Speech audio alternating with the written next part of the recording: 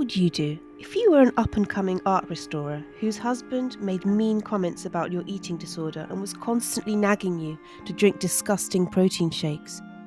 Would you follow him to a remote town in northern New York State where his new job ensured female adoration and marital affairs?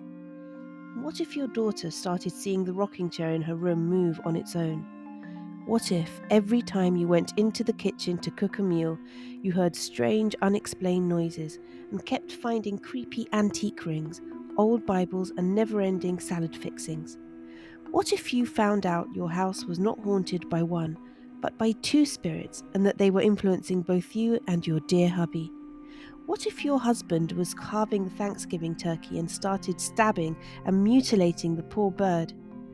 That would be the end of Thanksgiving as you knew it, right? We'll discuss these tastily terrifying issues and talk about the connection between food and horror in the 2021 film Things Seen and Heard. So grab your axe and a protein drink and join us. Stay tuned for the next episode of Fear Feasts, coming to you every other Tuesday on Spotify, Stitcher, Apple Podcasts, and anywhere you listen.